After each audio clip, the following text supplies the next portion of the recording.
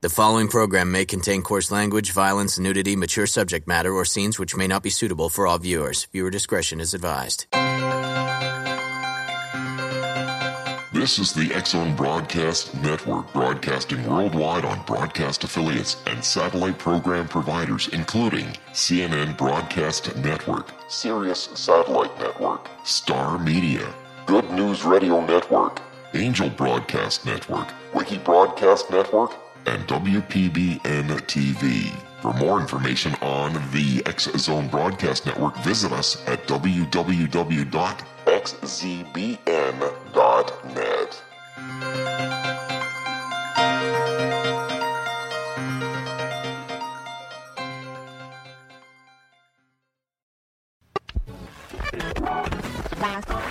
All Hit Radio.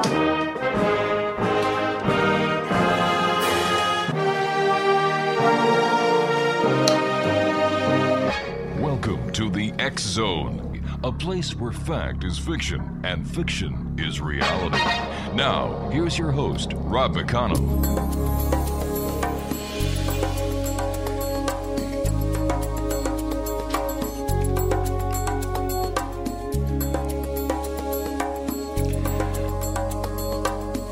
Welcome back, everyone. This is the X-Zone. My name is Rob McConnell. We're coming to you from our broadcast center in Hamilton, Ontario, Canada.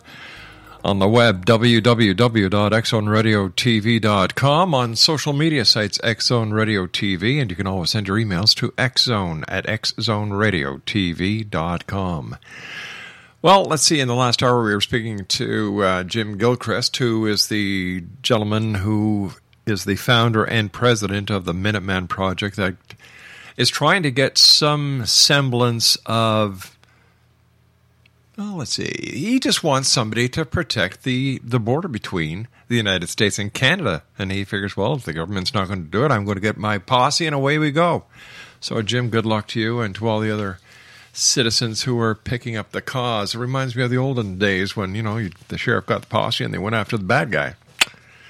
X-Zone, my guest this hour is Ryan MAURO. He is the National Security Analyst for the Clarion Project. Their website is clarionproject.org, which produced the hit films Obsession, The Third Jihad, and Iranium. Now, Ryan is a frequent analyst on Fox News Channel and other news media outlets around the world. He is also a consultant to government agencies and an adjunct professor. Ryan was originally hired in 2002 at the age 16 to be a geopolitical analyst for the Tactical Defense Concepts, a maritime-related security group.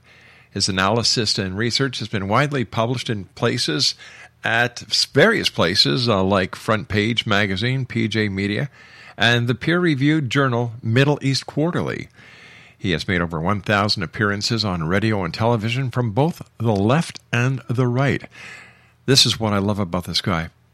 In June 2012, the Muslim Brotherhood's official English-language Twitter page sent out a tweet calling him delusional and a scaremonger. Joining me now is Ryan MAURO. And Ryan, welcome to the X-Zone.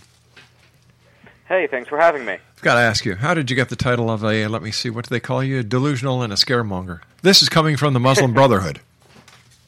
Right, so it's actually a compliment. Yeah. Basically what happened there is another outlet translated an Arabic media report saying that the Muslim Brotherhood was having secret meetings in Egypt after they took over electorally to discuss how to implement Sharia law. And I reported on the fact that someone else translated that and the details that were contained inside, so I wasn't even the individual who broke the story or made the initial allegations. But apparently after I wrote about it, it got distributed enough among Egyptians to warrant the Muslim Brotherhood's attention. And they were very upset by it, upset enough to actually call me out by name on Twitter to say that I'm delusional and a scaremonger and to deny the report, only when very shortly after, what did they do? They started implementing Sharia law. So that just shows exactly how deceptive this organization is. But for Americans, when we think of people that are very religious, very devout, we don't think of liars. But for Islamists, those that combine their faith with political doctrine, such type of deception is just par for the course. Ryan, do you think the fact that you're a national security analyst had something to do with them calling you out? Because, they were gunning after a big guy here. Well, I mean, I don't think of myself as a big guy. I think what happened is that there were Egyptians who appreciated my writings against the Muslim Brotherhood, warning about what was coming on, and they took the ball and they ran with it. So I think that the credit really goes to those Egyptians and those that are talking in the Arabic media as opposed to me. Today, the controversy still is going hot and heavy about the beheading of the second American. ISIS is saying they're going to decapitate a British subject. We have President, we have President Obama in, where is he in now? Is he in the United Kingdom? And has he left Ukraine? I think he did. I'm not sure, to be honest with you. And mind you, Joe Biden, where the heck did he get the kahunas from? He said, and this is a quote, "We will follow ISIS to the gates of hell because that's where they reside." You see, that's amazing. That's what needs to be said. Exactly. Because I was listening to clips today where President Obama was talking about the beheading of the second American, and he's been using this soft diplomatic language for so long that he can't break out of it anymore. And you even saw this during the campaign in 2012. That spark wasn't there from Obama in 2008. And now it's actually affecting our national security because when you listen to his tone, it was not intimidating. It was not passionate. It sounded like he was running on 2 hours of sleep, and it just was not the type of tone that the world needs to hear, that we need to hear, and that ISIS supporters need to hear. So I'm glad that Vice President Biden stood up and he made a comment like that because it was very much needed. It sure was.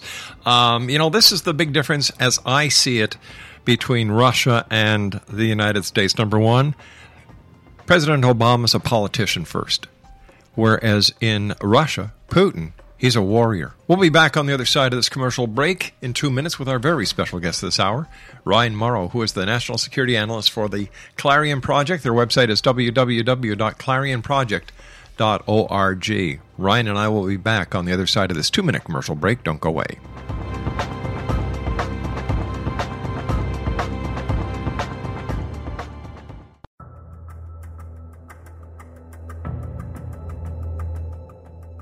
Modern Esoteric, Beyond Our Senses by Brad Olson, consummates the lifeology story about where humanity originates. It is the lost continents, the primitive wisdom, the mythos of creation, and the rethinking of ancient history as we are taught in academia. There is much more to the story than what we have been told. As this is the first book in the Esoteric series, Modern Esoteric starts at the beginning of time and accelerates up to this modern age. Future Esoteric is book 2 in the series and takes a forward-looking position ahead of today with an open and honest examination of the ET issue and various unexplained phenomena. To discover the writings of author Brad Olson, visit www.bradolson.com. That's www.bradolson.com.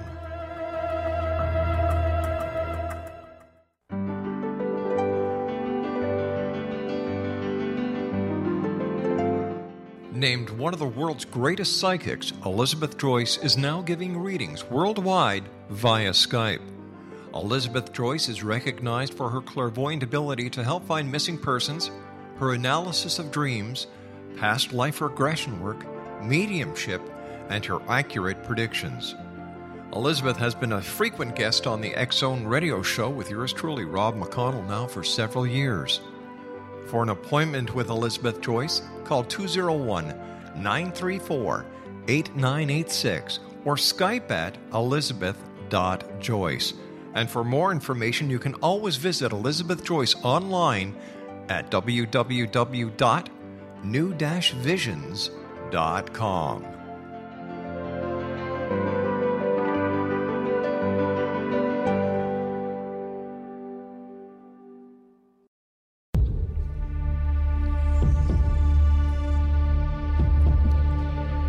Welcome back, everyone. Ryan MAURO is our special guest, www.clarionproject.org. Ryan, what do you think happened to Joe Biden? Why do you think that he came out so strong and said what the American public needed to hear? Shouldn't this have been the statement coming from the head honcho, President Obama? Oh, without a doubt, because when President Obama talks, all of the media report it.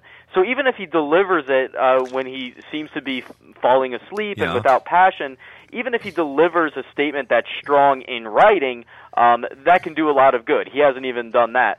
As for Biden, I think he's just genuine. I think he was genuinely outraged. It's possible he also heard the same clips of Obama that I heard and said, man, I need to step it up. But what I've been saying is that we need right now to hear a little bit more of a tough guy that says to ISIS passionately, you killed 2 Americans, and now is the time in your history that will record that your downfall began. Yep. You know, some language like that, so that you can take away their narrative that America is weak, look at their president, and we are the strong ones. And Vice President Biden's statement was stronger than the one I recommended. Yeah, and he said, once again, Exonation, we'll follow ISIS to the gates of hell because that's where they reside. Wow, powerful stuff. Let me ask you this. Is it possible that Joe Biden will be on the ticket, the presidential ticket, in 2 more years? What is it, in 2016? You have your next presidential elections? The gossip in the D.C. circles, which I get somewhat exposed to, and it's the most gossipy place on earth, pretty much everybody agrees that he wants to run very badly. But the big question is Hillary. I mean, obviously, if she runs, then everyone else gets pushed aside. Her lead in the Democratic primary is far beyond anything that she had even in 2008 when Obama ended up defeating her. But there's still some people who think Hillary isn't going to run. So who knows how this plays out? Well, how do you think Hillary would have handled the ISIS affair, considering that a lot of people still blame her for Benghazi? Right. Well, if based on people I've talked to who are connected with the White House, and also a lot of this has come out in recent interviews, Hillary is much more of a strategic thinker. And right from the beginning, she was saying to President Obama that you don't have the option of ignoring what's happening in Syria because that situation is going to explode and it's going to affect everything else in the region. What she was referring to is the fact that there's a civil war in Syria between the dictatorship of Bashar Assad, who supports terrorism. He's helped kill American soldiers, and he's an ally of Iran, bad guy, and rebels who are now led by radical Islamic forces connected to Al-Qaeda and ISIS. There are much weaker, more moderate forces on the ground that have asked for U.S. assistance from the beginning that are increasingly falling behind in power against ISIS and Al-Qaeda just because they have no outside help. And Hillary, according to the reports and her own claims, right from the beginning was saying to President Obama, eventually you're going to need someone you can work with on the ground in Syria to combat the jihadists, and you can't miss this opportunity. If Hillary was to get into the White House, would it be beneficial having Bill Clinton, a former president, in the office of the sitting president? Like, wouldn't that mean the Americans are getting double, getting 2 for the price of 1? Sure, purely from the angle of experience, I mean, you can't beat that. The experience criteria is marked off multiple times over. And Bill Clinton, obviously I disagree with some things Hillary Clinton has done, as Bill Clinton has done, as I do with any politician. But when the people were being killed because of how the Quran was being treated, it was going to be burned, Bill Clinton said something very interesting and insightful that the media didn't really report on. And what he said is that our response should be that this is a product of a shame-based culture. He identified the fact that the root cause is culture, not anything we're doing. Right. And that the Muslim world has to believe that their God and their religion is strong enough to withstand people criticizing their holy book and burning it. I mean, that's a great statement to make. So who knows what a future Clinton administration would look like, but I was impressed by that statement by Bill Clinton. As everyone knows, there were the videos that were taken of the beheadings of the 2 Americans that basically went around the world, not only on YouTube but on mainstream media. But according to some sources, Ryan, it says that this is starting to backfire because, and this is from Beirut, the AFP, brutal beheadings recorded on video by the jihadist Islamic State are intended to terrorize the group's enemies, but are also angering and alienated the Muslims the group claims to represent. Right. And the reason that's happening is because of a few different reasons. You beheaded an innocent American, and that just doesn't play well even among some people that hate us. They say that's just going too far. Yep. He's not an American soldier. Then they did it very brutally, particularly in this latest video. It was just very horrifying to watch. And it doesn't play well. And the reason we know that there's a backlash is because years ago, Al-Qaeda was telling its operatives in Iraq, cut out the beheadings, it's counterproductive.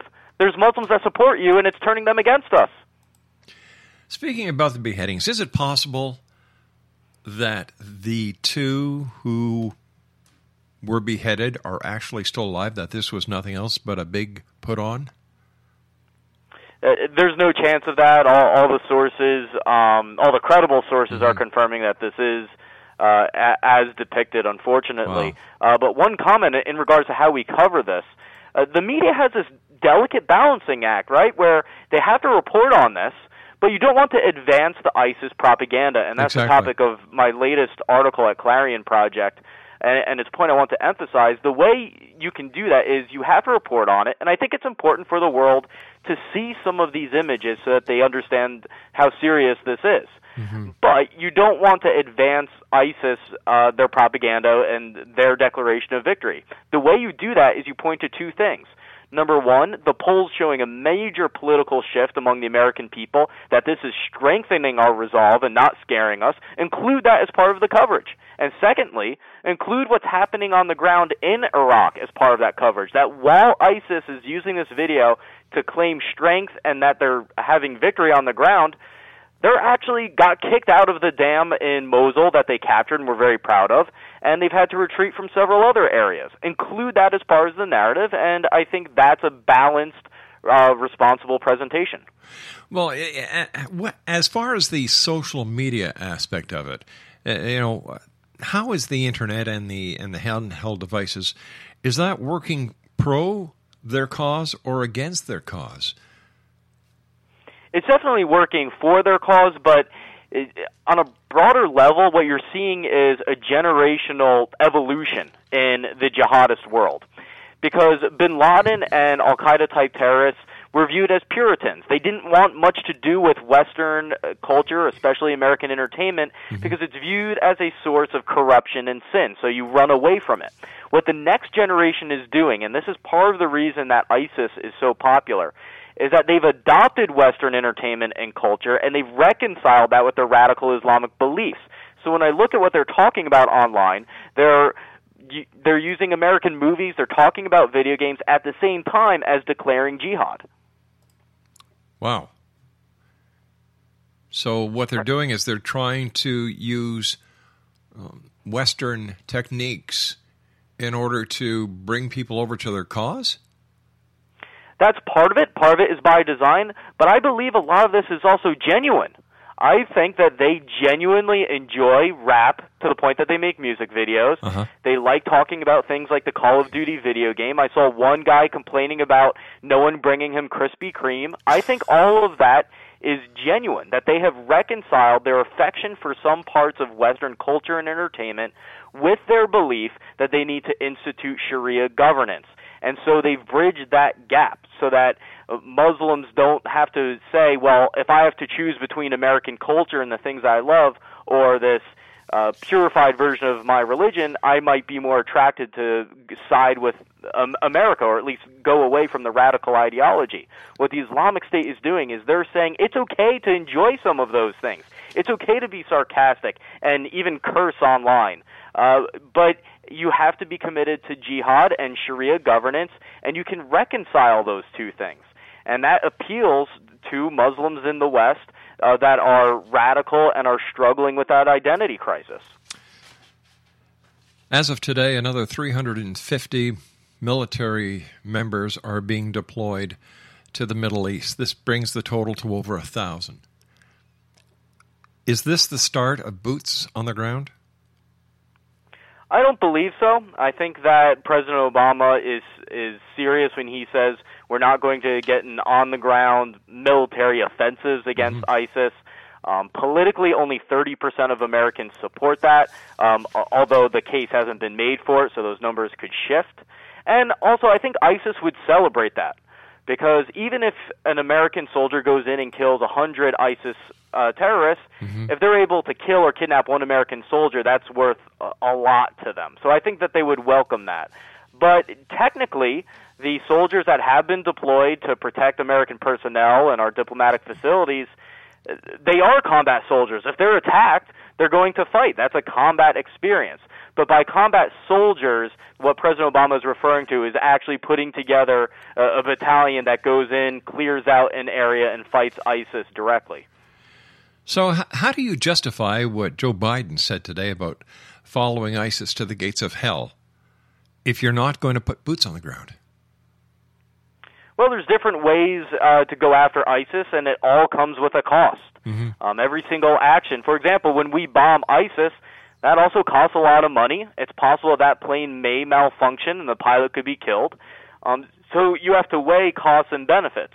And at this stage, I think that the cost of sending in American soldiers is not worth the possible result, especially because American military forces in the air, special forces raids, advisors, and covert operations can do a lot of damage to ISIS, and the best example of that is what the drone campaign has done to Al-Qaeda in Pakistan. We didn't have to invade Pakistan, but through special operations and through drone strikes, we have done them serious damage. We may have done them serious damage, but are we talking about the same caliber of fighter that we're talking about when we talk about ISIS? Are we talking about apples and apples, or are we talking about apples and bananas? I would say that they're very similar, because ISIS has eclipsed Al-Qaeda in their military capabilities, in terms of their arms, their training. They have actual battle experience in Syria. So right now, they are tougher than Al-Qaeda.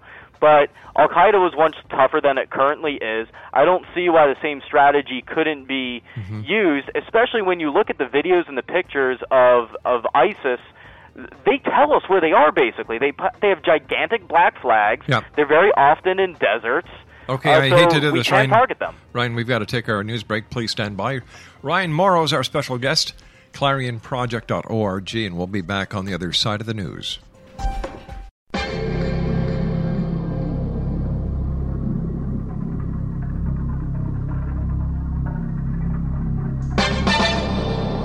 Hi, this is Rob McConnell, just letting you know that the X-Chronicles newspaper is now available online at www.xzonebookclub.com. All past editions and current editions of the X-Chronicles newspaper are available for 99 cents. That's www.xzonebookclub.com, and that's 99 cents U.S. per edition. And don't forget, the X-Zone store is now open as well for all of your X-Zone Nation merchandise. www.thexzonestore.com.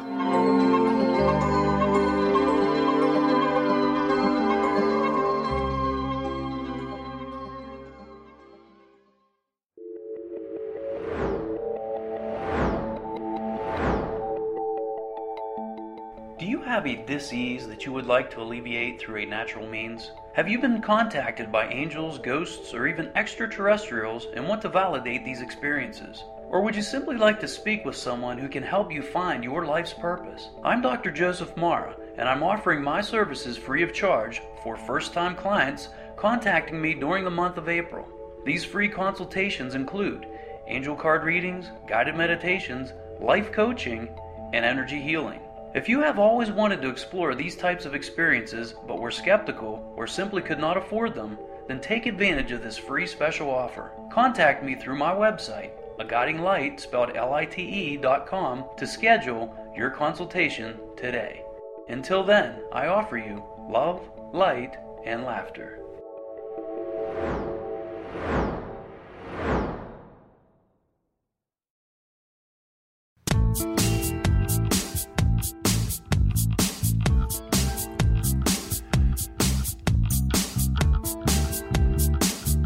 Welcome back to the X-Zone, everyone.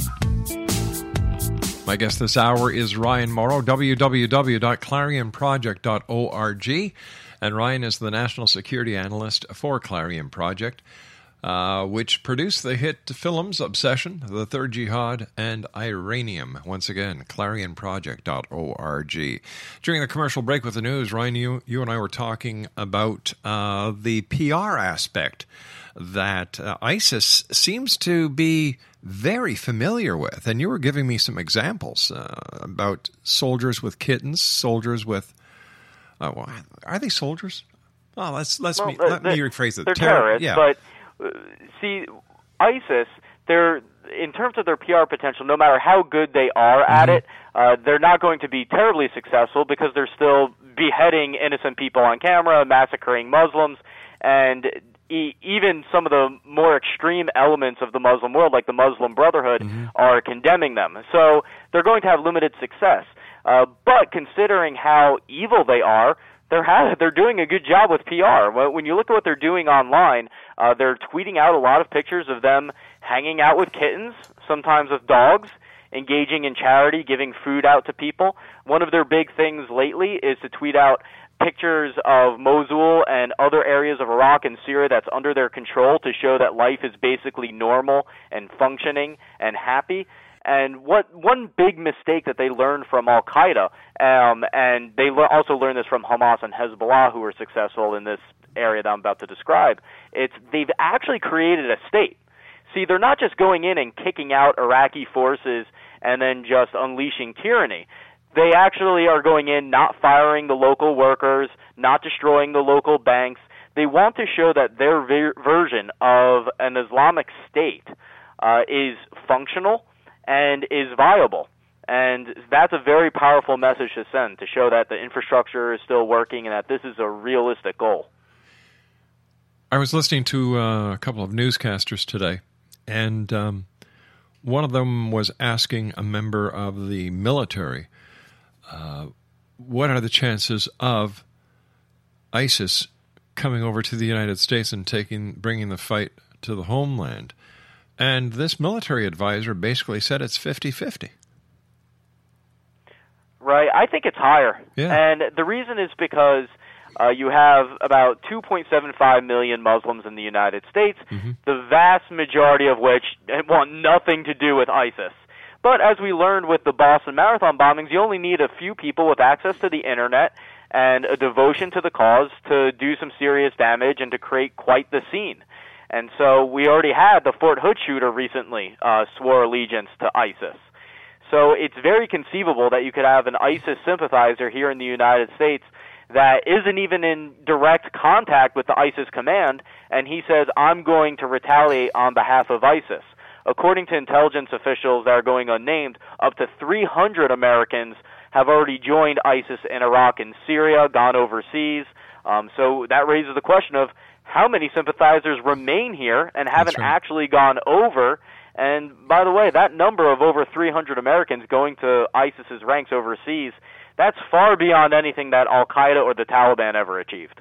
How do they get the money from overseas to the accounts of these people that they're giving the money to come over to their part of the world without being picked up or tracked by any of the security agencies?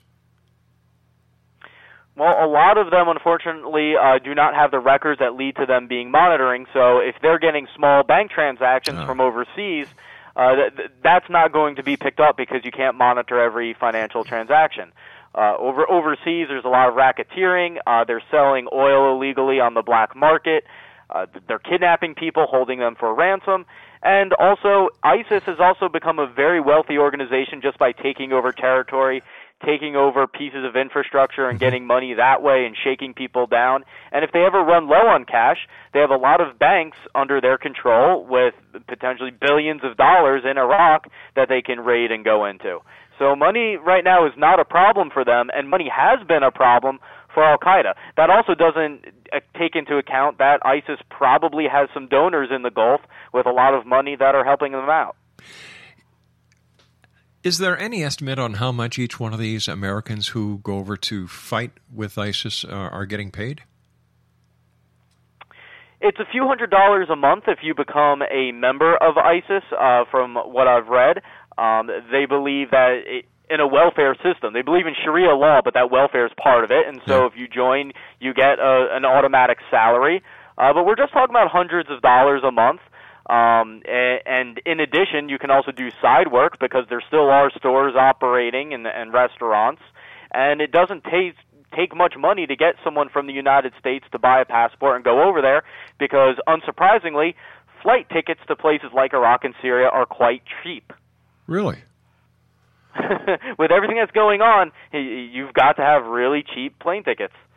Now, wouldn't this be a flag-waving caution, a red flag for the members of the immigration services or once again the intelligence agency when they see a guy getting on one of these planes with a cheap ticket? Like, hello, are they asked where they're going, what they're doing, how they intend on supporting themselves while they're overseas? Well, especially if you're an American citizen, you can't really ask those questions. It's basically viewed as not being the government's business because otherwise you're just picking out someone that's a Muslim that's going over to a Muslim country without evidence for you to make those type of suggestions. A lot of them are going over to Europe and then they go over to Turkey and then they cross the border that way.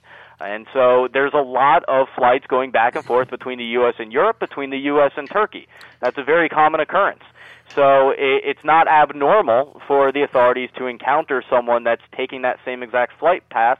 They just happen to have a different ultimate destination that they don't disclose, or that they don't disclose. So you mean the authorities cannot, on reasonable and probable grounds, detain the person, check out their story before they're allowed to go on their merry way?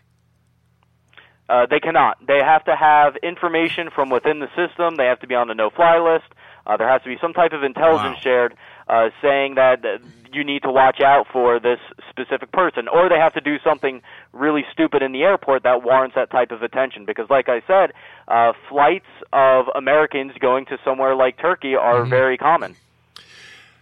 I was wondering if you could tell us about the JUF, who they are and what they do.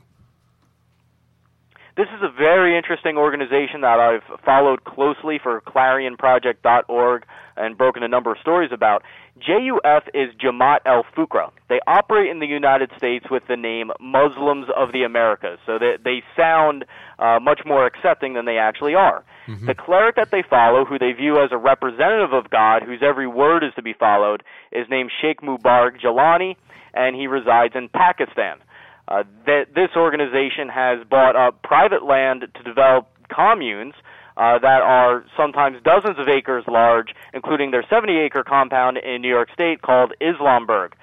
So this is a very radical organization. We know that they've had a history of terrorist attacks, violence, criminal activity, and most startlingly, I released a video that I obtained from a law enforcement source showing the women at Islamburg dressed in military fatigue, marching in military formation, firing guns into a lake, and practicing combat with knives and swords, including how to cut throats. The Sheikh Jalani, in an earlier video from decades ago, explicitly stated that the purpose of these communes across the U.S. was for guerrilla warfare training. Is this the only compound that is like this in the United States with a name of Islamburg? Doesn't this raise any suspicions? Doesn't anybody it raises suspicions, especially when the neighbors report the gunfire. But according to this organization says that they have 22 of what they call Islamic villages across the U.S. The Clarion Project caused quite a stir earlier this year when, based on declassified FBI documents we obtained, we identified one such camp near Sweeney in Texas.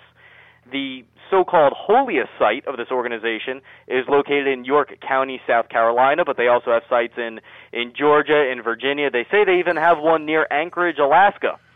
So it's 22 spread out across the country according to their own numbers, and the reason they can do this is because most of what they do is legal. It's legal to buy private land and believe in radical things and to train in guerrilla warfare. They may be watched by the FBI, they may be investigated, but they cannot be shut down for those activities as things currently stand until legislation changes that. Unbelievable. So here we have the possibility of a terrorist training camp smack dab in the middle of the homeland, 22 of them. And they can do that? How can they be shut down? It's really remarkable, especially when you go to our website and you look at the FBI documents that say this is a group that's engaged in terrorism and retains the capability for a terrorist campaign. So the FBI knows how bad these guys are, so why aren't they shut down is a reasonable question to ask. The reason is because of a technicality. The State Department has viewed them as a domestic organization. Even though their main leader is in Pakistan, they are viewed as a domestic group, and therefore they're treated differently. And they are mostly American citizens. If they were labeled as a foreign terrorist organization, like Hezbollah or Hamas, it becomes illegal to operate in the United States and illegal for anyone in the U.S. to provide them with material support, and the camps are shut down. So nothing can be done until they are either reclassified by the State Department or they commit a criminal offense. That's precisely right. Congress could pass a bill prompting the Treasury Department to do things, prompting the State Department to reclassify them, so there can be congressional action, but they cannot be shut down or even raided as a whole until that designation changes. If the police and the FBI learn of specific proof of specific illegal activity by an individual member, will they arrest them? Sure. They've done that in the past for things like counterfeiting or murder or drug running or these other various crimes. But they cannot go into these camps and search all of the trailers and find out what's going inside. Only in America. Isn't democracy great? Democracy is wonderful, but we are willing to trade some of our security for the freedoms we cherish. Do you think we're too politically correct? Yes, I think that we are arguably not free enough. I think that we should always err on the side of freedom, but at the same time, we are also very politically correct. So organizations like this are not high up on the radar, and very often there are people who even appear as commentators in media, as governmental advisors that are Islamists, they are radical, they support the Muslim Brotherhood, sometimes even support Hamas. But if you call them out, all they have to do is round up their buddies and call you an Islamophobe, an anti-Muslim bigot. And even if that charge is outrageous, the media and other people will run away from you because they don't want to be caught up in that battle. And so these same organizations that are radicals themselves are pressuring agencies like the FBI not to even use terms like Islamist or Islamic terrorism or radical Islam, or even to go to Muslims that disagree with the radicals as trainers. That sounds unbelievable, but it's all been proven by published documents by the Department of Homeland Security and by the mainstream media. Sounds like the patients are running in the nut house. In some ways, they are, because these Islamist organizations, particularly ones like the Council on American Islamic Relations, the Islamic Society of North America, powerful Muslim American organizations in the U.S., have links to the Muslim Brotherhood and a history of extremism despite their moderate presentation. And because of their political capital that they have, by pretending to be moderates, they're able to pressure the U.S. government to their will. Speaking about the Muslim Brotherhood, I understand that they may have the ability to influence policy.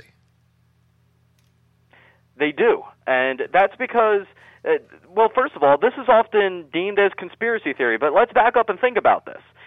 Virtually every American would agree that special interest groups, foreign governments, big companies, all lobby to influence policy. So it would actually be odd for the Muslim Brotherhood, the largest Islamist organization around the world, to not do the same thing when we know everyone else is doing it. So logically this makes sense, and they also have a lot of sympathizers in the U.S. who are not technically Muslim Brotherhood card-carrying members, but they're ideologically part of the movement, and yes, they use them as a lobby on politicians and the U.S. government. How much money do you think it has passed hands in order to make some of these policy decisions, and who's the head guru that's funding all this? a lot of the money does come from overseas. A lot of it comes from donors within the Muslim American community. The Muslim American community is rather successful, and so you have a lot of wealthy donors, some of which are Islamists themselves and know darn well what they're doing, and then others who are donating to organizations like CARE, the most famous one, without realizing what they're actually doing. And so there's a lot of money coming from inside, a lot of money coming from sources like Qatar and Saudi Arabia. In one case, CARE, the Council on American Islamic Relations, apparently took money from the Iranian government. So there's a lot of money going around that we know about, not even including that which has been hidden.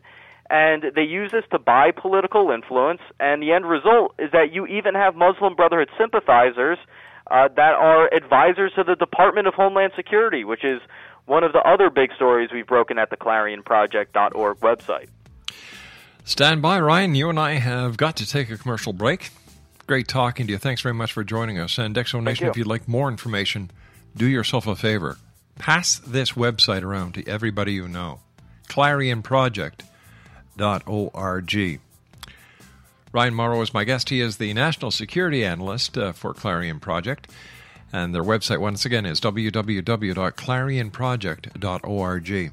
Strange days, strange times. My name is Rob McConnell. This is the X Zone. We'll be back. Don't go away.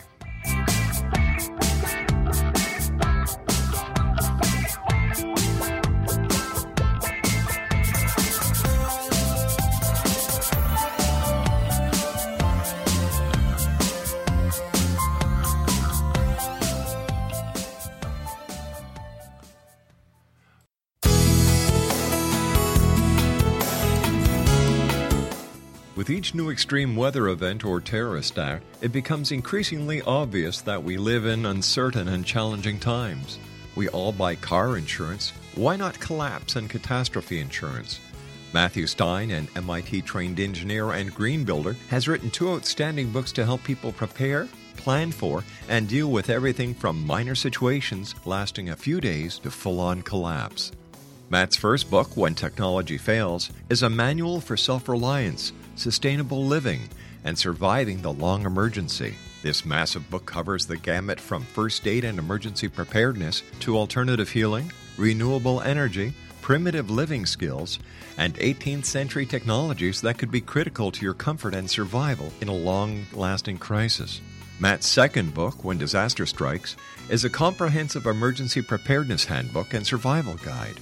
When Disaster Strikes is an essential item for every family's go bag. Both books are available at all usual sources. There's a wealth of totally free information posted at whentechfails.com, and author-signed copies may be purchased at mattstein.com. That's www.whentechfails.com and www.mattstein.com.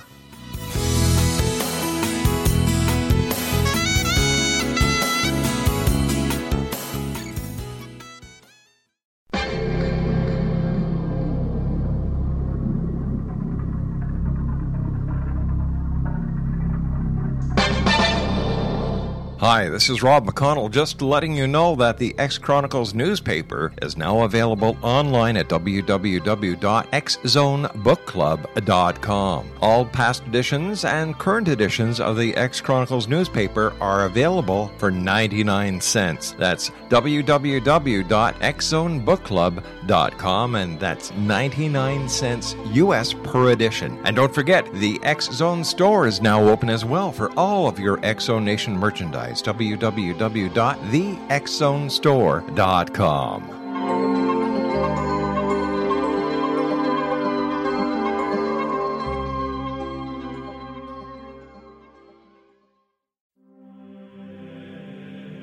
Rob McConnell here, presenting an overview for Nicholas Paul Jennings, author of a fascinating book, Amen. It presents facts revealed by Egyptologists, facts that enable us to understand why Amen is the beginning of creation of God. It provides recommendations for religious leaders of the major religions to unify their beliefs and teach the Word of God. Love one another. Amen informs people how mankind conceived God.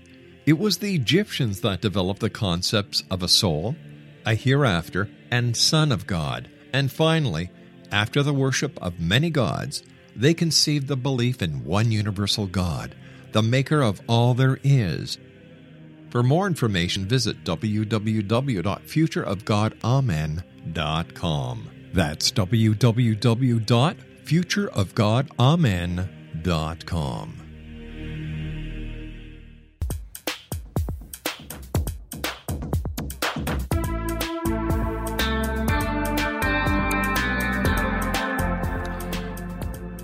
Exonation, my guest this hour, Ryan MAURO. He is the National Security Analyst for ClarionProject.org. And they produced the hit films Obsession, The Third Jihad, and Iranium. He is a frequent analyst on Fox News Channel and other news outlets around the world. He is also a consultant to government agencies and an adjunct professor. Once again, their website is www.ClarionProject.org. Tell our listeners about your newsletter that they can sign up for on your site. Sure. If you're interested in knowing more about what we've been talking about, go to ClarionProject.org. We have a weekly newsletter that you can sign up for, and you can get all of our stories since the website's updated daily, but you can get them all compiled in once every week. And the one thing I can guarantee is that every single time you open up that newsletter, you're going to see several articles covering important stories, and you're going to say, I can't believe I didn't see that on the news. Yeah. And we go much deeper than the 30-second news culture that we're currently exposed to and is dumbing down the country. Is the media brainwashing us? Not on purpose, and the bottom line is the media is giving us what we want. They're businesses. So Americans nowadays want quick news in 3-minute segments maximum that are very superficial, and that's it. And so we're the ones responsible for that because they're just responding to our wants and desires. And a really good example of a story that I can't believe didn't get media attention, and it infuriates me every time I think about it. Most people don't know that a terrorist attack happened this summer in the United States, killing 4 people. There was a radical Muslim that murdered 2 gay people in Seattle, or near Seattle, just for being gay, including one that had a Muslim-sounding name, murdered another person, came over to New Jersey and murdered another person, and was arrested. When he was arrested, he said the reason he carried out those murders was because it was an act of jihad against the United States. I teach on an adjunct level counterterrorism, and by every definition that my class uses of terrorism, this case fits that. Yet virtually no one knows that this terrorist attack happened, and the death toll matches the death toll of the Boston Marathon bombing. But because it wasn't bombs going off, and because there was some space in between the murders, no one knows about it. Wow. It's amazing. It truly is. It truly is. Any of the other killings in the United States that may have been thought to be random acts of violence, were they investigated in the same light that this could have been a terrorist act? The problem is with the definition of terrorism. This case I just described is unequivocally an act of terrorism. No one can argue about it. But there are also radical Islamic hate crimes. There was someone in Seattle that tried to burn down a gay nightclub earlier this year. That's an act of terrorism, technically, but it was treated by the media and the authorities as an act of attempted arson because that was the charge. It's harder to prove that's an act of terrorism, but you can prove that it's an act of arson. We've documented a lot about the abuse of women around the world, including here in the United States, by radical Muslims. Those are radical Muslim hate crimes coming from the same ideology that terrorists act upon. But they're treated as individual acts of domestic abuse or murder. Wow. And so we're not seeing the full spectrum of what's actually going on. If a jihadist decides to kill a woman for becoming too Western, it's treated as a murder and not as an act of terrorism. If you set off a bomb, it's treated as an act of terrorism. It's a very superficial distinction to make. Ryan, as usual, time goes by so fast when you're with us. I want to thank you so much for joining us. A pleasure talking to you. And please, anytime we can help you or the Clarion Project, let me know. We'll get you on air as soon as we can. Thank you so much. It's my great pleasure. Once again, Exonation, www.clarionproject.org. Go to the site and sign up for their newsletter. I'll be back on the other side of this news break as we continue here in the X Zone from our broadcast center in Hamilton, Ontario, Canada.